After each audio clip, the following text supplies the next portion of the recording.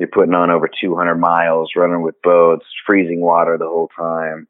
Just the worst environment imaginable is Hell Week. When you can do that with a bunch of guys that don't mind looking at the demon and laughing, you're going to be okay. Welcome to the show, folks. This is Wrestling Changed My Life. Here we go. We can endure anything and adapt and pivot and change. Wrestling gave us that ability. I would say nothing in life has impacted me more than the things wrestling has taught me in terms of self-reflection, resilience. Toughness. Some guys have it, some guys don't. Adversity, 100%.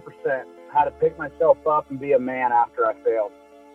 And everything that has shaped my life and where I'm at today would not be there without the values and basically the lessons I've learned through the sport of wrestling. For me, wrestling saved my life because it allowed me to focus and channel my energy. We're fortunate if you wrestled, because if you wrestled, natural talent helps, but it's 5% of the ingredient. It pales in comparison to heart and technique and effort. It humbled me, taught me humility. Nothing can humble you more than wrestling. I think it's the learning to adapt, right? You learn how to adapt, you learn how to solve problems. You know, if I look back at my time I spent wrestling, if it gave me one thing more than anything else, it's mental toughness. Welcome to the show, ladies and gentlemen. This is your host, Ryan Warner. My guest today is former Navy SEAL Nick Hayes. Nick spent 10 years, count them, 10 years in the SEALs and was awarded the Bronze Star. Now he's an author and public speaker. He just had a book come out called Elite: High Performance Lessons and Habits from a Former Navy SEAL. And this one is just pure savagery. We're talking buds, we're talking Hell Week, we're talking missions in Afghanistan. It's just awesome. I think you're really going to like it. Fate of the week goes to my man, Andrew the Whole Wood Hole, who's living up in Minneapolis now, land of 10,000 lakes. My good friend and longtime listener, thank you so much for tuning in, brother. Greatly appreciated here in Chicago, Illinois, the capital of wrestling. That's it. Let's get to the show. We'll see you later this week, folks. Got a few more coming to you. Peace. Nick Hayes, welcome to the show, my friend. How are you? Doing well, Ryan. Thanks for having me, man. I'm excited. Me too. I know we were talking before the interview here on how I first came to know about you. But for the listeners, you were a 10-year Navy SEAL, and you're just an all-around badass in that sense. But lo and behold, you got your start as a kid, maybe not as a kid, but in high school wrestling. And so, how did that all come about, and how do you think that set you up for some of the things you did later in life? Yeah, it's interesting. I think guys who have wrestled, as soon as someone calls you a badass, you kind of, your bones kind of shake a little bit because you've been humbled so many times. You know what comes next, Right. That's one of the values of wrestling for me coming up. But I was a late bloomer, so I'm not one of those guys that started freestyle, in third grade. I was always athletic and playing sports, but it was always team sports. So I mean, like every sport that I could get my hands on. It wasn't until I moved. So I moved actually every couple of years growing up, which is tough for a young man.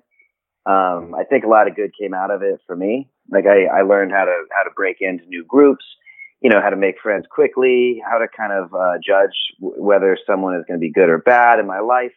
Those are life skills that I got from a young age, but it's hard, man. When you're changing your context, you're going somewhere new, you don't know anyone, people dress different, maybe they talk different.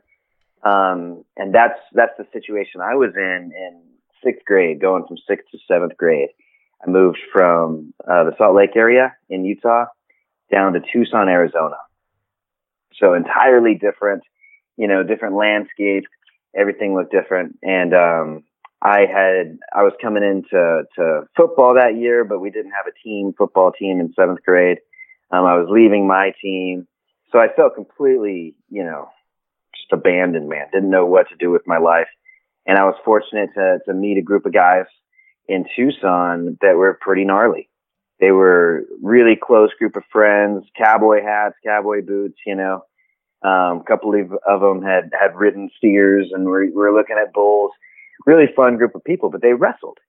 So we made friends. They invited me to the wrestling team, and that's kind of how I got started. And it's interesting. Like any of your listeners that have been through a lot of moves, they understand that the best ways to break in with new groups is, one, you can be funny, or two, you can do athletics. Hopefully, you can do both. But that's how I would kind of build my band of brothers when I'd move into a new spot, as I'd break into athletics, and it made it a lot easier. But that's how I came to know wrestling. I think developmentally, I'm just so happy that happened, because I fell in love immediately. I was a believer, and I had always rolled around. I'd always, boxed a little bit or whatever else. But I got a chance to actually look at a craft and hone it. And I loved it, because team sports, man, you always you do your job so that your teammate can do theirs. They do theirs so that you can do yours. You all come together. If you're outclassed, outmanned, then you got a teammate who's probably coming up behind you that can help you out. And what I love about wrestling, for the first time in my life, it's like, hey, two people put their foot on the line and the whistle blows. No one's coming. It's you and the other guy. And that for me was intoxicating. So I jumped in full bore, and the group of guys that I was actually wrestling with, that was at Tortolita Junior High and then Mountain View High School in Tucson. 3 of us all became SEALs. So 4 of us joined the military, and then the 5th guy played semi-professional baseball for a while. But so out of that group, it's kind of remarkable. From junior high, 3 of us got all the way through training, and that was because of the foundation that wrestling provides. Wow, that's unreal. I didn't remember that story until you just said it. And how did that all shake out? So you guys go through high school together. Did they go right away to the service, and did you go to college right away? I can't remember the linearity of the story there.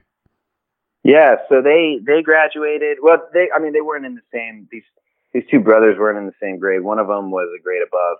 So after the younger one graduated, who was in my grade, they joined the military. They were sitting at SEAL training at Bud's, eating chow when the towers came down. So they were watching 9/11 from SEAL training. Mm-hmm. So I can't imagine what power that would give you when you're trying to make it through a selection process. But for me, I watched it from Ole Miss. I went to college. So my plan, I've always wanted to work my way through education. And so my plan was to hit that first and then come into the military, still go through SEAL training as an enlisted man, because it's a lot easier to get there. There's just not as many officer spots. So I didn't, it just made sense to get there however I could. And then I already have my degree, and then maybe cross over to being an officer once I was in. So that was my plan. However, in college, I think it was like March 2003, we invaded Iraq, and I have my 2 at this point, like brothers to me, are already in. They're new guy, SEALs in a platoon, and they're looking at getting out there. And I kind of had a little panic attack, realizing that they were gonna go over there without me. So I dropped out of college and joined the military, that day, joined the Navy. So that was part of why I ended up, even this thing was one of their ideas. It's kind of funny. So I meet these guys, we're wrestling. One of them says, hey, we should be SEALs. No one knew what a SEAL was, back then. Just before all the movies and stuff, it was still pretty speakeasy. It was pretty cool. So got the idea, and then I dropped out of college because I was afraid of them going without me. So had I not met that group of guys, I wonder what would be different in my life. I can definitely thank them for quite a bit, because I got into SEAL training. It was probably the right time to do it. And then I ended up finishing up all the school stuff, years down the road. But that's kind of the path that led me in. I was also really well prepared.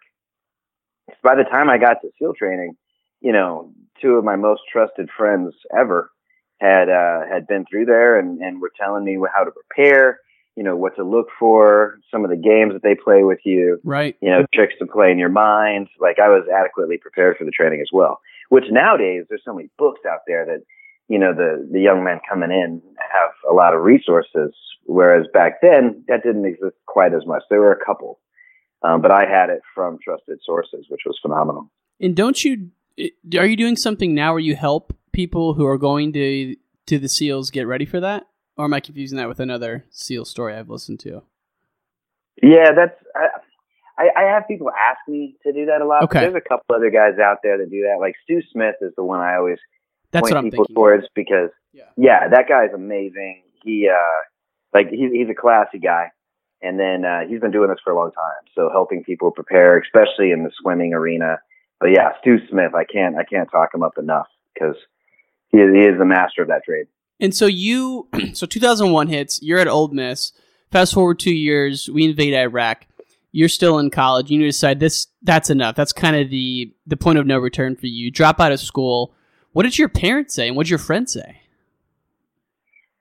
Yeah, good question. My parents weren't surprised, but my mom still cried. You know, they weren't surprised, but I think they were secretly hoping that, you know, I'd meet a girl over there and settle down and not join the military or something. But my friends were kind of hit and miss. My inner group of friends, like my closest guys out there, were like, well, yeah, dude, what took you so long? And we're really supportive. And then some of the peripheral friends or people I knew from church or, you know, just the community, wasn't as accepting of the idea. No. I think that, you know, it's interesting. You know how there's just certain commonalities? Like if you're, you know, every small town you go to, the people that you meet, most of them think they're better than you because they're from there and you're not. Right. You see that everywhere you go. There's this weird kind of, and I think that was the mentality of that group was like, it was a bigger dream than a lot of them could really wrap their head around. So they thought it was stupid or that I would never have a chance because they actually know me. You know, so I got a lot of people kind of doubting me. And I'm a little guy too, so that couldn't have helped. Like, I don't look like the kind of person that would play himself in the movie, you know. Right, like, right. You know, standing next to Dwayne Johnson, you know, I would look a lot more like Kevin Hart, you know. Yeah, that's a hell of a comparison to go to Dwayne Johnson. But yeah, you're right. I mean, that would be like a Kevin Hart thing because, I mean, a lot of wrestlers are smaller guys too. It's just, I don't know if it's wrestling makes them smaller or that smaller people gravitate towards wrestling because maybe they're not as big for football. I'm not sure which one came first, but yeah, I mean, to your point though, like when you have people who are kind of stuck in their rut and you going away to something to better yourself threatens them, they're going to hold you back. And so it was probably a really easy way to understand who your true friends were and weren't at that point in time. It was. And I've had people come back over the years and reach out to me just to apologize. Wow. Which is really, yeah, it's really interesting. Like that's someone who does that to me. I'm gonna hang on to them. Mm-hmm. For me, that's like, no, that's a classy human being. That might be somebody I want to have in my life. So that's happened multiple times. And I definitely learned a few things going through that. Like you can't look around and try to bolster support. You're not selling an idea. That's not going to help you. Like if I had sold the idea of like, hey, I'll die before I quit. And, you know, I'm so tough and all this stuff and everybody buys in on it. Well, that's not going to actually help me when I get there. It's actually meaningless. It's pointless. So other people's opinions just don't matter. You're going to need support from certain people. You know what I mean? Doing it alone is really challenging, and you want to find some influential people in your life that you can lean on for accountability and stuff like that. Don't get me wrong. But it's never going to be the majority, and it shouldn't. I mean, we don't need to ask permission to the people around us to go out there and grab our dreams, you know, by the horns. That's not real.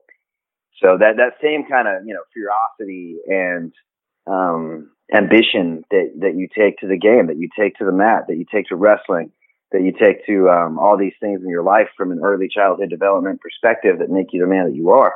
Well, you got to hang on to those things and apply them into the new context. What other direction can I smash through? You know, and I've had multiple barriers all throughout, you know, especially just getting to SEAL training in the military. And then actually getting through that program, you know, I've had so many barriers, so many roadblocks my way. And I've learned that like, there's a couple different ways, maybe 3 different ways to handle those. You know, if you got a barrier, man, you might be able to blast right to it. You might be able to go over it, or maybe you can go around it, but those are your only options. Like you can't stop.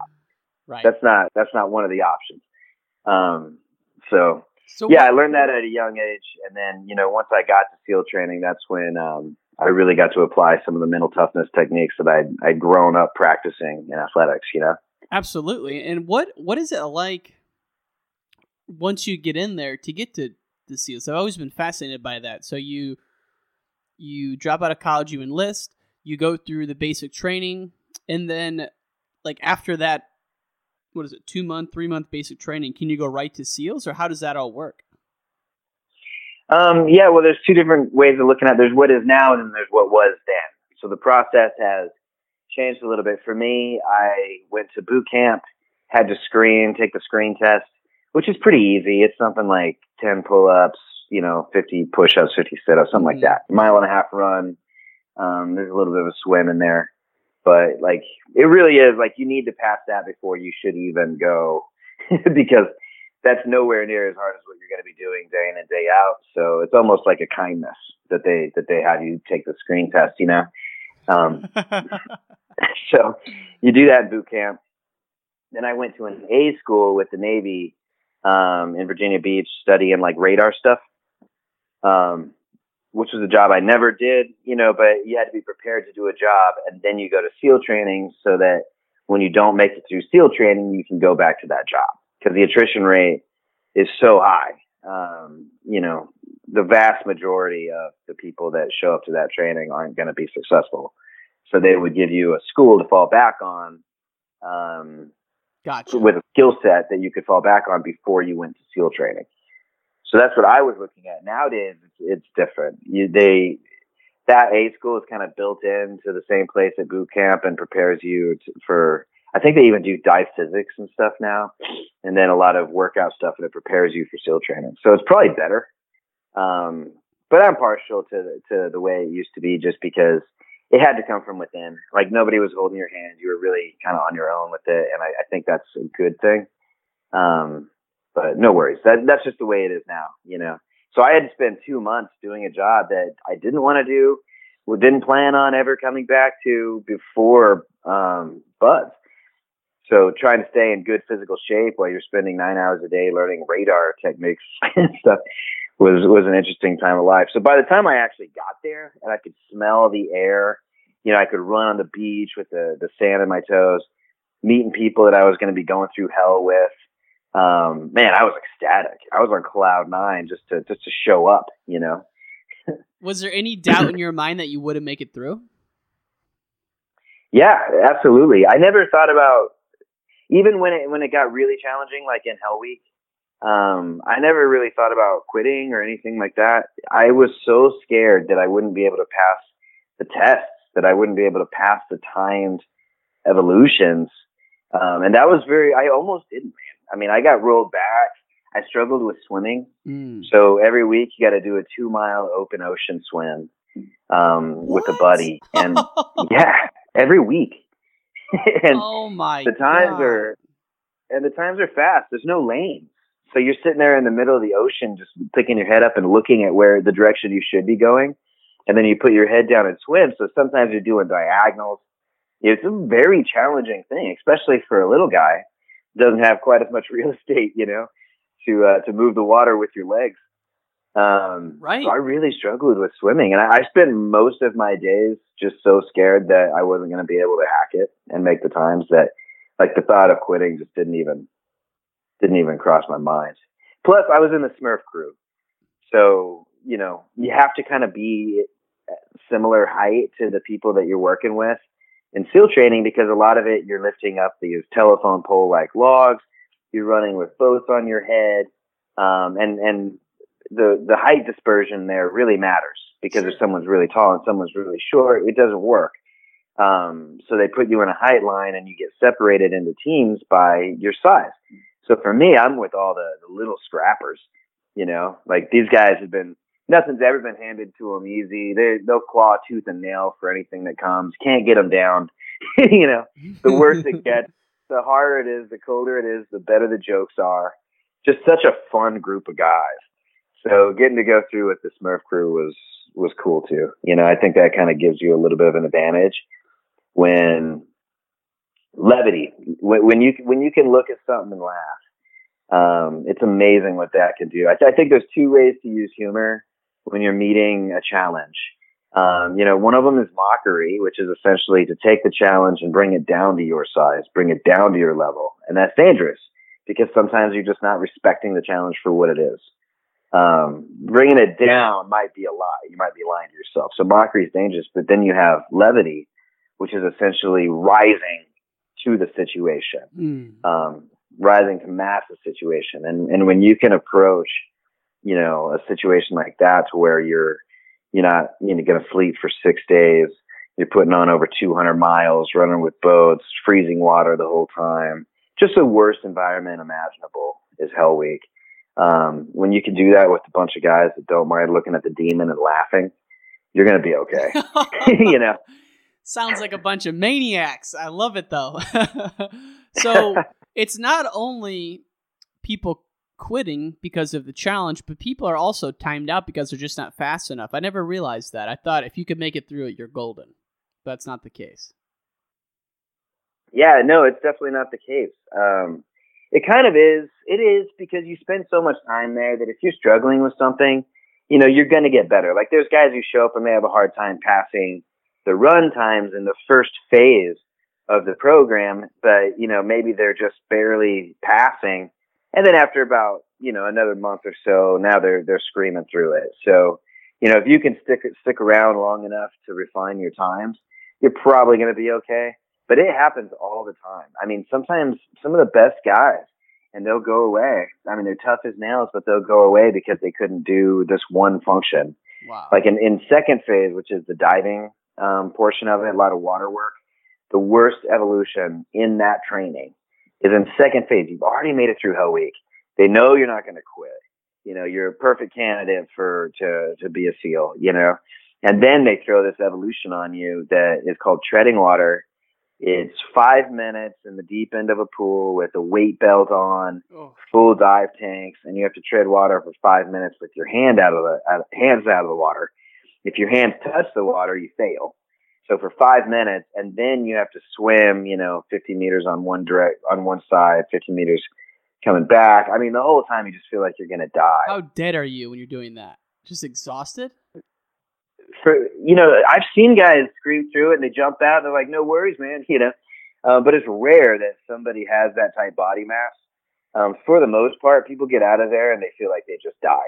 It's extremely challenging. Oh, God. Oh, it's horrible. It's brutal. And you'll see some of the best guys and they go away for that evolution. And for me, I'm looking at them like, what a waste. Like, what a waste. You already invested so much money in this guy. But guess what? The rebuttal to that argument is, hey, we have a standard. You're going to meet the standard. It's not a popularity contest. Can you do it or can't you? And that We're going to war. That one, we're not going to relax the standard. You feel like that one's just more mental suffering. Can you endure the suffering versus can you swim in a certain amount of time? I don't know. Maybe I'm wrong. It just seems like, who can endure the most pain on that one? Because most people at that point probably could do it. It's just, are they willing to go there? I can't even imagine, So once you get the letter that says, hey, you've been invited to BUD/S, you get there. And how long is BUD/S in total? It depends. I think NDOC is like 4 or 6 weeks or something like that. And then once you get into first phase, it's 6 months. 6 months. And then where at in that window does Hell Week fall? Yeah, you're probably there for 9. But you're wrapped up in the big training for 6 of it is hardcore. And Hell Week it depends. They've changed it, every once in a while they'll do it 3 weeks in the first phase. Sometimes they'll do it 4, sometimes 5. I don't know where they just ran a Hell Week a couple weeks ago. But I don't remember where it's at right now. But just imagine you show up for first phase. You have 2 weeks where you're actually getting off at night. It's late, but you're waking up in the morning at 4 or so, and then, getting beat up on all day and in a good way, Mm-hmm. I guess I could probably find a better way to say that, but just exactly. grueling training. And then you're done that night and you get to rest. So you do that for 2 weeks and then you go into Hell Week where it's game on, no sleep whatsoever. You're going 24 hours a day. So, you say that no sleep whatsoever, and I'm fascinated by the Navy SEALs, and I've heard a number of podcasts from or with Navy SEALs. But so for the folks who don't know what that is, you go to bed Sunday night, and Monday when you wake up is Hell Week. What are you doing all that time, and are you literally not sleeping or eating for the whole week? Oh, you eat quite a bit. Okay. As far as the different selection processes for special operations, I think, SEALs and Hell Week probably eat more than any other group going through their crucible. You eat quite a bit, but yeah, from a sleep perspective and everything else, like you said, you fall asleep on Sunday night. They wake you up, later on that evening with gunfire and everything else, and it begins. So you're in and out of the water, sand everywhere, and then you get your boats and you start running with the boats on your head. You'll do a base tour just all over the base. You go to a place called Steel Pier and jump in the water, and they got hoses. They're hosing you down. It's just the coldest you've ever been. Maybe it's like 2 a.m. at that time. Yeah, and then you just keep moving and you keep going. Sun comes up Monday, and you realize you're just getting started. And I always ask people when I'm speaking too, because I'm a public speaker, right? So one thing I'll ask people is, hey, what day of Hell Week do you think people quit? So I'm curious, what would you guess? Like, you're going from Sunday night until Friday afternoon. So what day do you think people usually quit? I would guess Monday at 1 o'clock. Nailed it. Yeah, 100%. Monday between like 1 in the afternoon and the sun going down at night, people just start dropping because you realize how far you have to go, and how hard it already is, and how tired you already are. And when you start looking at the finish line, man, it looks like too much. It looks like way too much. Throughout the entire week, I say you don't sleep at all. On Thursday night or Thursday, they actually let you lay down for like an hour, but it was the worst evolution by far, because they let you lay down, maybe you doze off, and then they come over and wake you up and they're like, hey, go get wet. You always talk back a little bit because you're completely out of it. You're like, shut up, man, I'm sleeping, and then they get on the bullhorn and they wake you up. So they put you in that state where you're almost about to relax, and then they get you back up and you're in the water and it's grueling again. Oh, it was the worst. Holy shit. Brutal. But so Monday, Tuesday, Wednesday, you're going off of almost no sleep. Now, outside of the physical training, what else are you doing? Because you can't work out for 24 hours in a row. Maybe you can, but what else are you guys doing besides the physical aspects of it? Well, it's all somewhat physical, but I guess the water stuff kind of goes mental. They have a ratio, so they'll put you in the water. You link arms with your buddies, walk out into the ocean, lay down on your back, and just get blasted in the face by waves for a while. And it's freezing cold, so they'll have a time that they'll put you out there.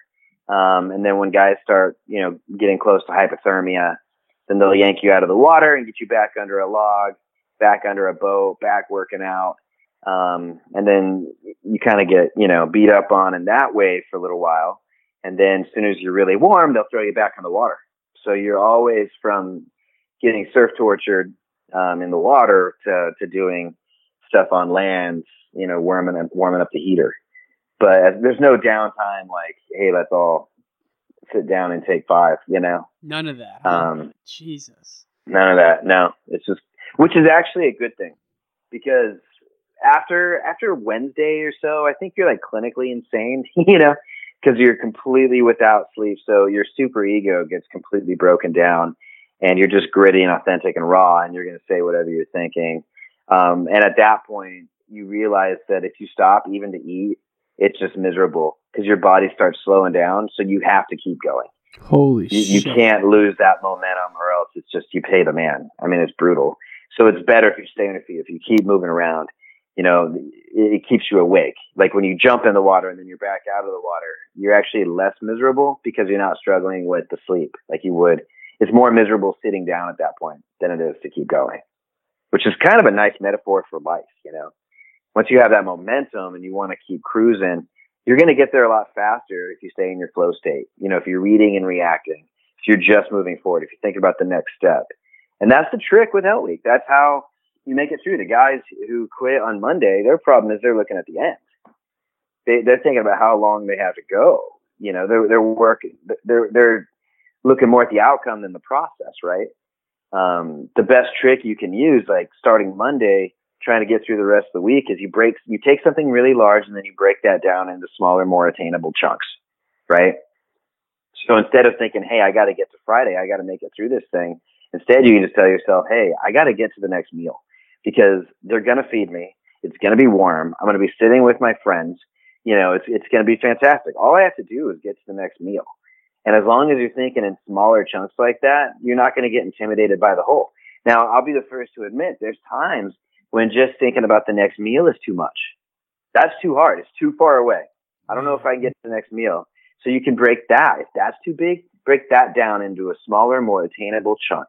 Now it's like, hey, yeah, we're doing log PT right now, and I hate these logs, but all I have to do is make it another 20, 30 minutes, and this is going to be over, and we're going to be back on the boats. You break it down. Sometimes, hey, in that log PT, maybe that's too much. Maybe getting to the end of that log PT is something that seems too far away and it's unattainable. Well, guess what? If we're working shoulders right now, all I got to do is make it another 10 more reps because they can't work our shoulders forever. We're going to be working legs. My legs are fresh. All I have to do is get to legs. It works all the way down to next step. Just take one more step. Right. So when something is too big, you break it down into smaller, more attainable chunks. And then when you make it through those wickets, pat yourself on the back. Put the check on the board. Tell yourself you did a great job. And then look out and find another wicket that's attainable and say, check, now all I have to do is that. It keeps you in this flow state. It's positive. Instead of death by 1,000 cuts, it's success by 1,000 wins, right? I love that. And and you would know, right? You've been there. And so that mentality obviously helped you get through it. But before we move on past Spuds, I'd love to know, what was rock bottom or the low point for you where this was the worst you've ever felt? And then similarly, what's it like Friday when you're done? Do you just sleep for 2 days, or do they give you some time off? Yeah, you get done. They got pizza sitting there waiting for you. You get to put on a brown shirt. You were wearing a white shirt. You get to put on a brown shirt. That's something that you take so much pride in. I mean, almost as much pride as a trident, because there's such a difference between guys running around the base there, wearing a white shirt. It's like, okay, well, we don't know who you are, but as soon as you're wearing a brown shirt, you're tough, period, so it feels fantastic. And then, you get the weekend. They put medical staff on you. It's actually very dangerous. So you're doing medical checks the entire time. I think you're allowed to leave. I think we went and watched a movie, the next day, but you're pretty much there. There's a lot of doctors looking after you. For me, I expected to pass out and sleep for 24 hours, but instead I passed out and I slept for like 3, and then I was up. There was nothing I could do. So I went out to the commons space, and we had a TV out there, and there were 3 of us that were all struggling with the same thing. And so we sat there and watched TV all night. I mean, it took me a while before I could actually sleep. It's so counterintuitive, and I don't understand physiologically how that would happen, but it did. Yeah, it was bizarre. Plus, how sore were you? I mean, unbelievably sore. I mean, if I run 10 miles and I'm not ready for it, I'm sore. I mean, you had to run a couple marathons minimum that week. Well, what's interesting is the muscle soreness and everything pales in comparison to the fact that you have so much sand on your body for that entire week that your skin is rubbed off.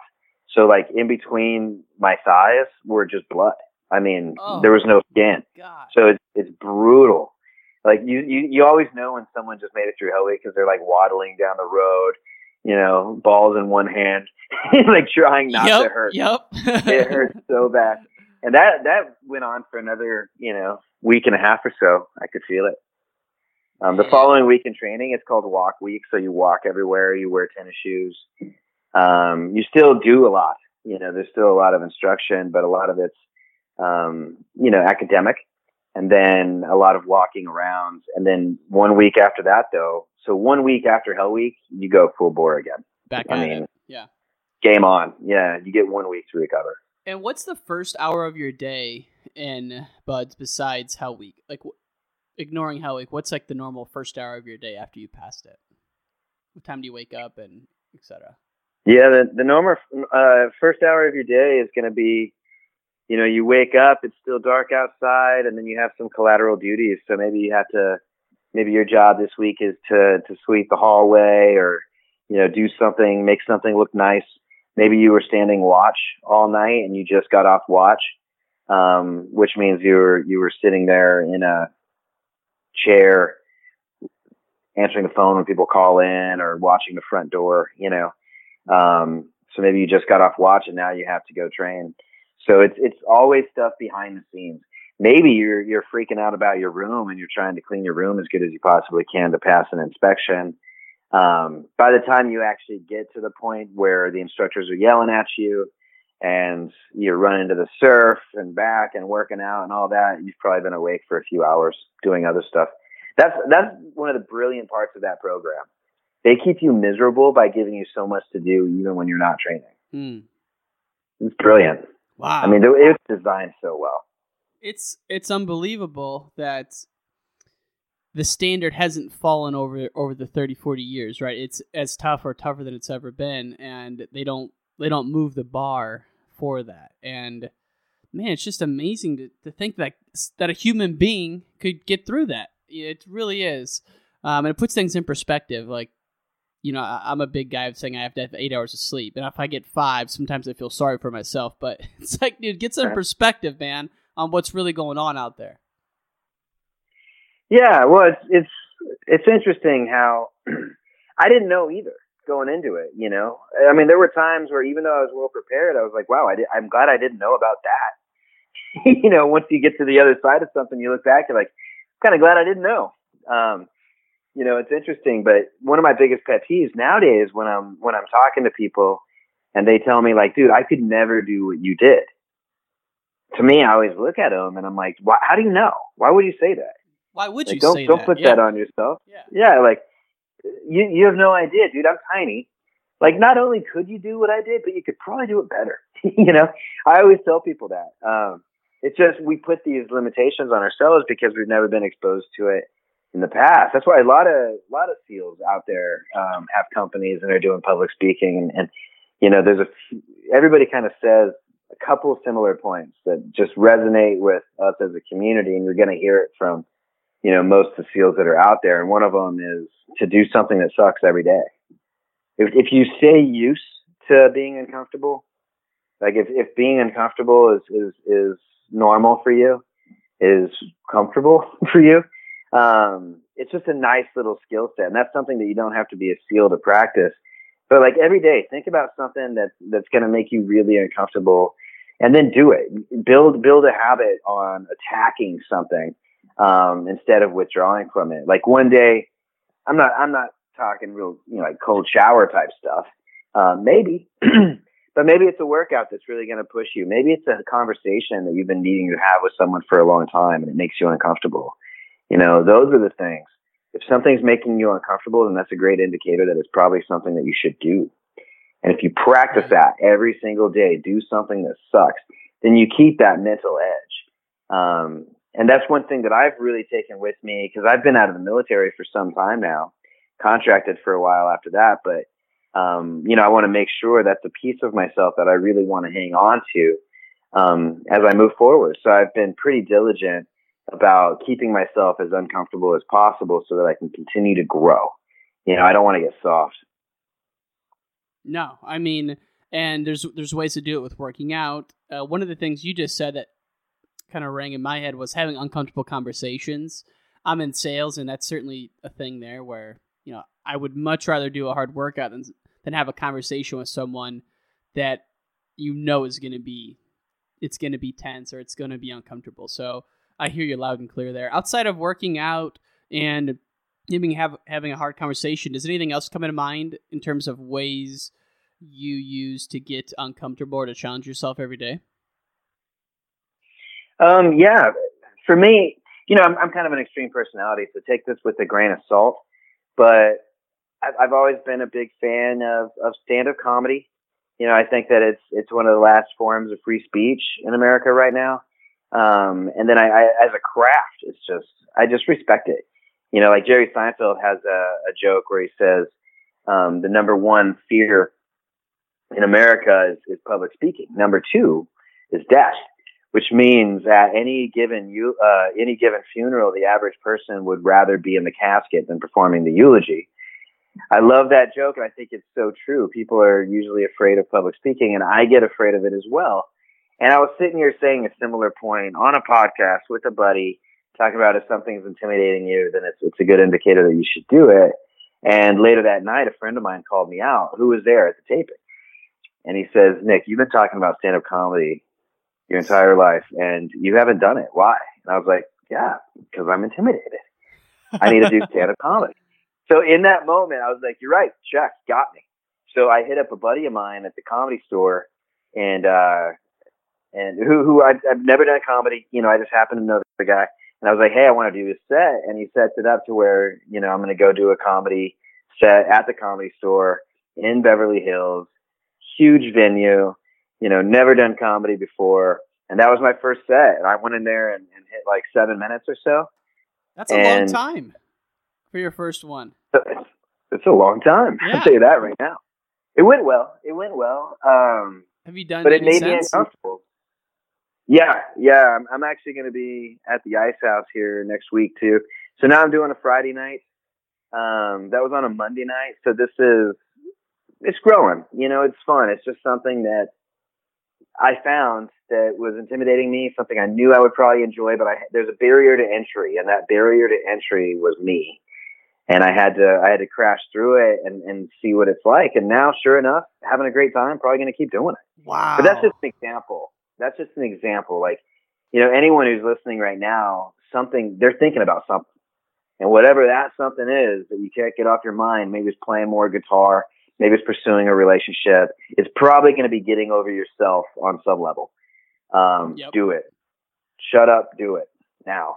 Man, you know? And you, what's amazing is, you know, you went to a place that's the godfather of comedy, the house of comedy is the Comedy Store, man. So you didn't go to like a low-key place. You went to the place to go. And man, you're mentioning two spots where my hero, Joe Rogan, hangs out, man. Have you ever had a chance to interact with that guy? Yeah, I got to meet him a little while ago. Buddy, I'm a friend of a friend kind of thing, through the podcast stuff. It was quick. It was like this friend of mine, he's really cool because he's introduced me to a bunch of really fun people. Like I got to hang out with Tim Ferriss for about 20 minutes and ran some ideas by him. No way. Got to hang out. Yeah, it was cool. I liked him. Got to hang out with Joe behind the store for a few minutes, you know. But that's about it. Like he and I aren't good buddies. I haven't really met him organically. That was kind of an introduction. But yeah, it's so fun when you start getting connected. Like we were talking about John Gordon earlier too. You know, you love his stuff, and I couldn't agree more. He's just a phenomenal guy. But you start meeting these guys that are out there and actually testing out their ideas and super influential. I think Joe Rogan's probably the most influential person in America at this point with his numbers and his reach. No question. And it's hard to pigeonhole too, like from everywhere. Yeah. Dude, he wrestled, black belt, jiu-jitsu. The guy is a beast. Yeah. And he's over 50 too. Like he's exactly how you want to hit 50. You know, 100%, man. He's a legend, and I know we only have about 6 minutes left here.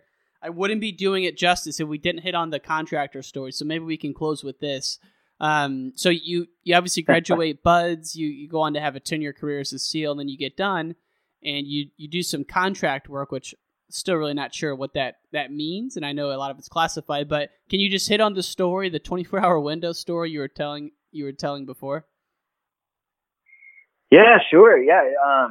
You know, I had to make a decision. Was I going to stay at 10 years? You know, are you going to stay and do 20 and get retirement, or is it time to move on then because you still have time to build? So for me, I had some buddies doing some squirrely stuff on the contracting side. And it just sounded like a lot of fun for me. I'd never been to certain places that I really wanted to get to, you know, like I'd never been to Afghanistan. And it was just killing me. And I was doing my odds, you know, if I stay in the military, what are my odds? You know, am I going to wind up in the Philippines? You know? And then I got this offer to do contracting, and it was like, oh no, you can choose where you're going. That's where you want to go. Check. You can go there. Like, so I screened for that program. Similar numbers, like in Buds, we started with like 220 guys, graduated 24 in class 255. The contracting program, we started with like 36 dudes that were all, you know, top notch from, you know, all the special operations groups of any branch. And I think 11 guys made it through. And of that group, like 6 or 7 were SEALs too, which I thought was cool. I like the ratio. But started doing it. So I got out of the military 2 weeks later. I'm in Afghanistan contracting. It was perfect. So I'm doing this for a little while, and I got cocky, and I was like, you know what? I'm going to go ahead and go to business school at the time too. I'd already finished up my undergraduate while I was still in the Navy. And I went to business school through University of San Diego. So I did that while I was contracting, which is a tremendous workload. And I'll never forget, like, you heard this story, but, you know, one day I had done all my research for a paper that was due the next day. But it was late. I wasn't going to be able to write it. So I was going to wake up early the next day, get the writing done, and then submit it. So I go to bed, and I wake up at 6 a.m. the next day, but it wasn't to my alarm clock. It was to a vehicle-borne explosive device just outside my door. And we were staying in a place that wasn't what you'd expect, you know, as far as security. And it shook the walls. So I jumped out of bed, throw on my body armor, grab my gun, you know, which I always slept with. I didn't have a helmet. So I just grabbed that stuff on, ran out to the balcony, and there were a bunch of guys hanging out, our local buddies. And I was barking at them like, hey, get over there to the gate, get over there to the gate. So they cruise over there, and we're talking, you know, they were 15 yards, but I was on a balcony, and I told them to run, you know, 30 yards away and defend an area. That's how tight it was.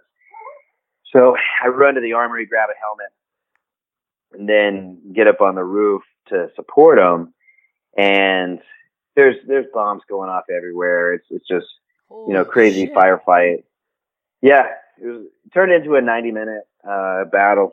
And then for me, I think one of the strangest parts of it was there was a truck that was coming back from the gate that I had just ordered that group to, and bunch of limp bodies laying in the back of the truck coming back, and they were pulling them out. And I'm watching this happen below me, and that's where I realized it was the guys that I just sent over there. They got lit up. So, oh my really, God. really tough position to be in. I mean, one thing that I learned in that moment is, like, you really do have to take ownership for your actions. If you're going to lead, one, I wasn't in charge. But I was the only person in position to make that call. You know, that's one thing that I teach is leadership at every level. If you're looking around and you're wondering whose turn it is, who's going to step up, yeah, it's yours. Step up, make a call. And that's where I was at. Made that call, got it to the top, and I realized what it was, and I took ownership of that. And listen, I've played that out. I talked to friends. You know, we, in our hot wash afterwards, we talked through it. And even though the implications of that were terrible, and it's not something that makes me happy or gives me any amount of joy, it was necessary. And if I went back in time, I'd do it again. You have to take ownership of your actions. Right. And you have to understand that it's not going to be easy. So that was an interesting moment, man. But then the firefight goes on, and we end up being ultimately successful. You know, now we're clearing the compound multiple times just to make sure that, because these guys were crafty. I don't want to get too much into it, but it was a very sophisticated attack. I was impressed. So, you know, after we sweep the area multiple times, now it's further on into the day. It's already hot, summertime out there. And the guy who's in charge of that area calls me in, and he's like, hey man, one of these guys is still, like, you know, mortally wounded, but we got to get him out on Kazbek. We got to get a helicopter in to pull him out. So he asked me to get a little team together and get this guy out. Well, it was one of the guys, one of our local guys that had supported us, and he'd been shot in the face but was still alive. So obviously I rogered up because, you know, I was part of it, you know, whatever I can do to save this guy, whatever I can do to help. as I was getting tasked with that, Special Forces, Army Special Forces friend of mine, love the dude. I'd say his name, but he'd probably beat me up for it, man. I love this guy. He'd just been shot in the body armor not an hour before this, and he's walking by and he goes, Nick, what are you on? Check, put me on it too. And keeps walking. I was like, that's the coolest savage thing I've ever seen. Yeah, like nailed it. So he jumps on it with me. And then two other guys, and we cruise out to the soccer field out in town. We're trying to get this guy out of there. And now the sun's going down. You know, it's been a long day. It's a lot going on. And we get a call from the bird, the helicopter, and he's like, hey, we got to bump it. So it gets pushed to the right like an hour. So it's an hour later. This happens multiple times. So you're just sitting out there in a field? Like in the midst of a city where a firefight just happened. You're just sitting out there. Yes. And it was interesting. I mean, what's kind of funny too is hanging out with four of your buddies and stuff in that situation. Like it's super sketchy and you're worried about it, but just the quality of the guys. You're telling jokes. You're talking about like business aspirations. You're distracting yourself. Hey, what book did you read? What'd you like about it? Really good conversations, man. Like working with quality people, there's just nothing like it. That's my biggest takeaway from the contracting world is that I went from working with all SEALs to working with the best of the best in every category. And I really like that because it taught me, SEALs are a breed. Like we're all pretty similar. If you meet one of us, like you're going to know what the other one's going to be like the next one, even if those two guys have never met each other. We're very similar, almost cultish. Like it's interesting, just same cloth. And I think it's the water that does it. But, when you work with people from other backgrounds, you realize that, you're not different, you're specialized. And when that specialty comes from an area that isn't yours, it has more value.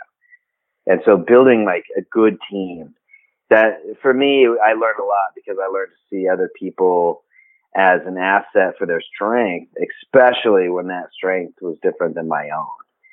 So one of the guys that was on that team was Air Force combat controller, CCT guy. And those guys are phenomenal. And when it comes to comms work and talking to birds and organizing that, I was so glad that I had him on the team there. So it was a good lesson for me. But we finally got this guy out of there. So helicopter comes, lands, we get him out of there, and he goes to, a nice hospital, and he's good to go. So we did our job. Man, it felt fantastic. One piece of the story that I left out was after I got tasked to get that guy out of there that night, and after the firefight was over, I had realized that I still had a paper due.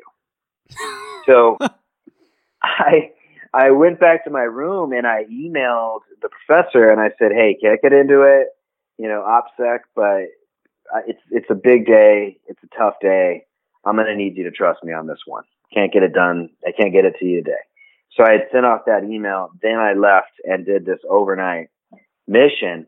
So now I'm coming back from the longest day. Oh my gosh, man. Brutal.